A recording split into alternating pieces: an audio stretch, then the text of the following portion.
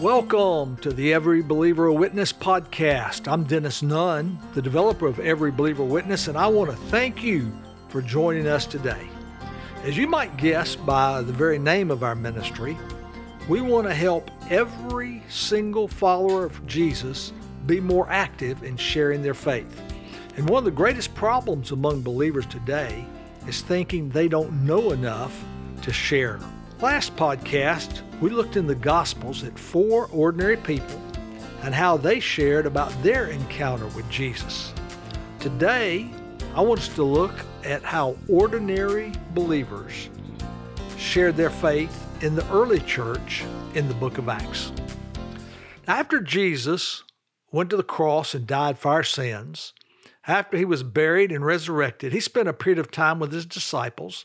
And then in Acts chapter 1, he is getting ready to ascend into heaven, where he's going to wait till he comes back for us again. And when his disciples asked him about when he was coming back, he said, "That's not the big issue. Here's what I want you to be doing." And he gave them this command in Acts 1:8. "You'll receive power when the Holy Spirit's come upon you, and you will be my witnesses in Jerusalem and in all Judea and Samaria and to the end of the earth." Now, I want you to notice there are 3 geographic areas that Jesus told his disciples to be witnessing in. Jerusalem, which would be your local town or community. Judea and Samaria, which would be like your state and the United States. And then to the ends of the earth. That's all the other countries. As someone has said, Jesus wants us to witness here, near, and far. And the early believers took Jesus' command very seriously. You might want to start a chain. I hope you have your Bibles open. If you don't, you can go back and listen to this with your Bibles open. You might want to start a chain reference beside Acts 1:8. And right beside Acts 1:8, write down Acts 2:40 and 41. Because it says there about 3,000 were added to their number. So, boy, the church exploded. Then right beside that verse, write down Acts 4:4. Because it says there that the church grew to about 5,000 men. And right beside 4:4, write down Acts 5:14, which says more and more men and women were coming to faith in Christ.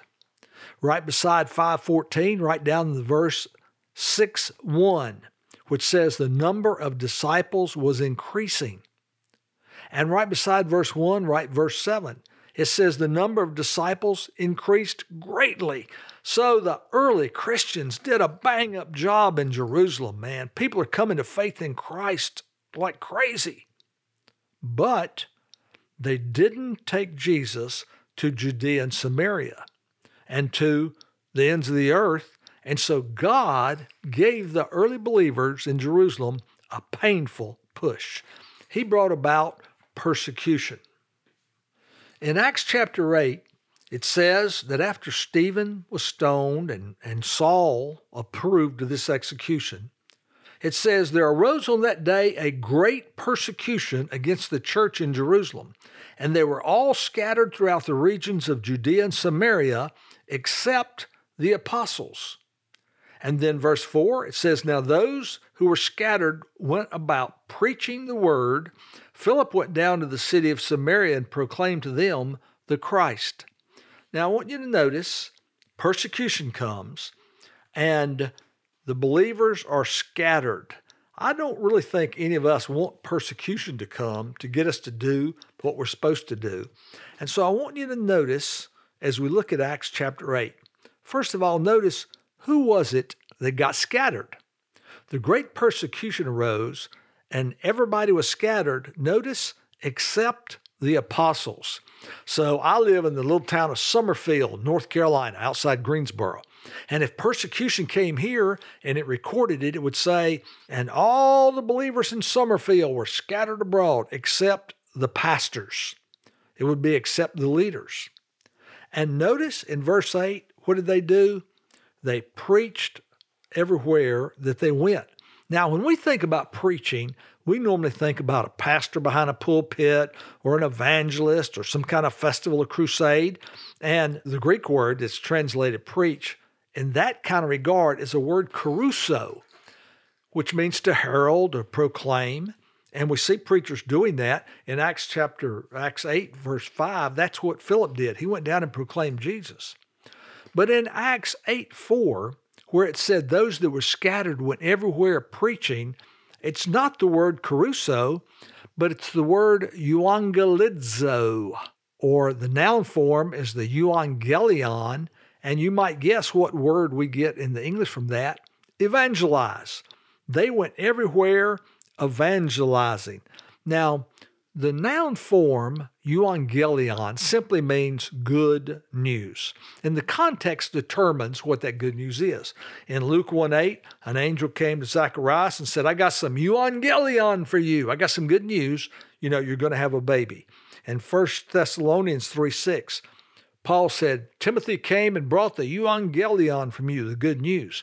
But most of the time, the euangelion, the good news, is about Jesus, that he loves us and he died for our sins and he rose again. And by the way, he's coming back again. Then that everybody who will repent of their sins and turn to know and love and serve Jesus will have our sins forgiven. And we translate this word good news, the word gospel. And that's literally what the word gospel means, is good news. So here are these believers who've been scattered abroad. And who was it that was scattered abroad? Ordinary people, just like you, just like me. And notice it says they went everywhere preaching the gospel. Some modern translations will say gospelizing or evangelizing. Now notice they didn't talk about their local church. They didn't talk about some particular preacher. They were sharing the good news about Jesus. Now last week, we looked at Romans 1:16, where Paul said, I'm not ashamed of the gospel, because it's the power of God for the salvation of everyone who believes. And in my Bible, beside Romans 1:16, I have written down the scripture reference, 1 Corinthians 15, 1, 3-4. 1 Corinthians 1, 3 and 4. And there, if you read in your Bible, you'll see Paul said, I delivered to you the gospel. And then in verses 3 and 4, he defined exactly what the gospel is. That Jesus died for our sins, that Christ died for our sins, but he was buried and that he was raised from the dead. All these according to the scriptures. Now, I tell people all the time, you don't have to quote this verse. And that's when I realized, according to 1 Corinthians 15, 1, 3, and 4. You don't have to do that. But sharing the good news of Jesus is sharing that he died for our sins, but after they killed him and buried him, he rose from the dead. Now, zero in again on Romans 1:16. Romans 1:16 says, I'm not ashamed of the gospel because it is the power of God for the salvation of everyone that believes. Notice the power is in the message, not the messenger. He didn't say, I'm not ashamed of the gospel because I've memorized a script. He didn't say, I'm not ashamed of the gospel because I practiced my presentation. And so many times we erroneously think the power is in the messenger. And so we don't feel like we can do it. But the fact is, the power is not found in us. It's found in the message. The message. And God expects every single follower of Jesus, every single disciple, to not be ashamed and to share the gospel, the good news. Remember, it's the power. You and I can't convince someone to trust Jesus. We can't debate with them. We can't argue with them. We'd love to just pressure and force and grab people some and shake them and make them trust Jesus, but you can't do it. Salvation, forgiveness of sins, a relationship with Jesus comes when people hear the gospel and the Spirit of God opens their eyes and they respond to the gospel and they trust Jesus. Now, I like it when I share the gospel and people receive Jesus. But the fact is, that's not my responsibility. That's not your responsibility. It's not about how people respond. It's about us just lovingly, joyously sharing. And what we're going to find out, P.S., coming attraction, what we're going to look at next week is we're going to look at how is the easiest, simplest way to deliver that gospel message. We'll be teaching you that next week. You don't want to miss it. But here's what I want us to see today. We're wrong if we think witnessing and evangelizing is about being outgoing, about being polished, about being trained. It's simply about knowing Jesus and walking with Him. One of my favorite verses in the Bible is in Acts 4:13. Peter and John have been arrested because they healed a crippled man. And when they're called in to give an account of it, they said, hey, it wasn't us, it was Jesus.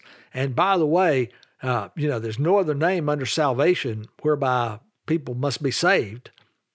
And Acts 4:13 says that when they heard this, the leaders marveled and they took note that these men were uneducated, ordinary people. And then it says that they were ordinary people who had been with Jesus.